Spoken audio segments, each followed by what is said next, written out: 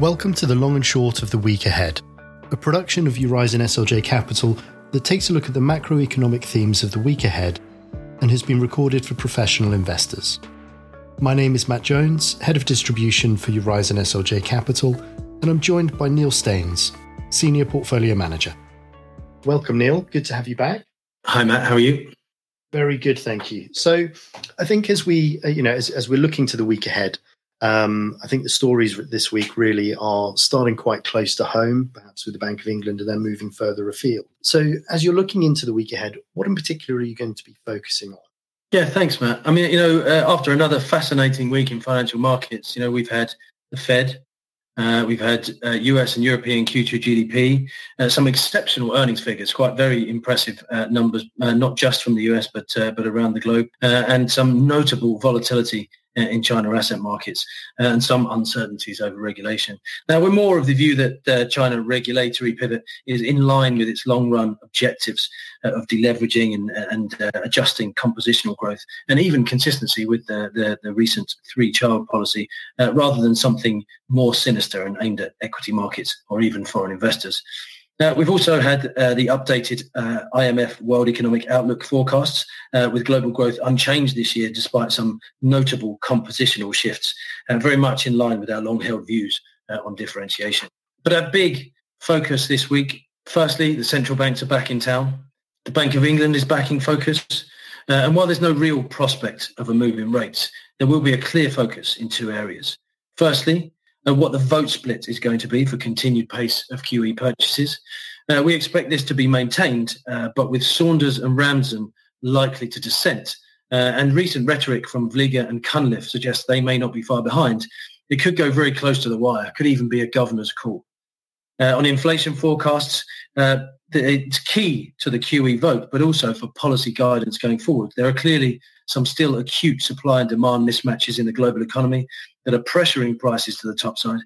We remain firmly in the transient camp, but pressures on central bankers are likely to rise in the near term. We also hear from the RBA, likely to continue to lean against the rate hike pricing out to the 3-year yield curve control target. But with Morrison's suggestion just recently that the economy won't reopen until the population is 80% vaccinated, could be quite a long wait. Secondly, the big focus of the week is going to be the US employment report. Last week's FOMC explicitly linked progress towards monetary normalization in the first instance, tapering of asset purchases, to attaining substantial further progress towards its policy goals. Now, with inflation already somewhat above target, employment gains are now the core driver of US rate pricing, and likely the dollar. Now, markets are looking for around 1 million jobs gained in July, with the unemployment rate dipping to 5.6%. A couple of reports like that and the September FOMC rhetoric may be very different indeed. And lastly, the broader data is going to continue to be in focus. The PMI data will be watched very closely from around the globe next week, both in terms of global recovery and also in terms of differentials. The China official PMI and Caixin will also be a key driver after a volatile week for China assets and sentiment. And also in the US, where last week's Q2 GDP saw disappointment, we retain our long-held view of US outperformance, at least relative to DM. And ultimately, we see the Q2 miss as a function of supply chain bottlenecks. Consumption certainly surprised to the top side. You could say that the US is more wheel spinning and not running out of gas.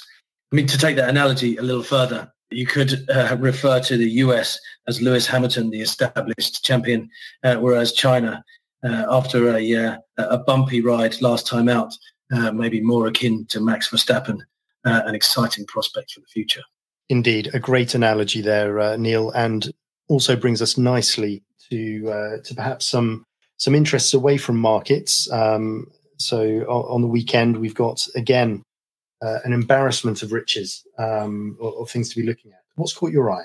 Absolutely. I mean, we'll start more obviously with the Hungarian Grand Prix. I think tension between Verstappen and Hamilton may be quite close this time out, but I do think it sets itself up for a very impressive race.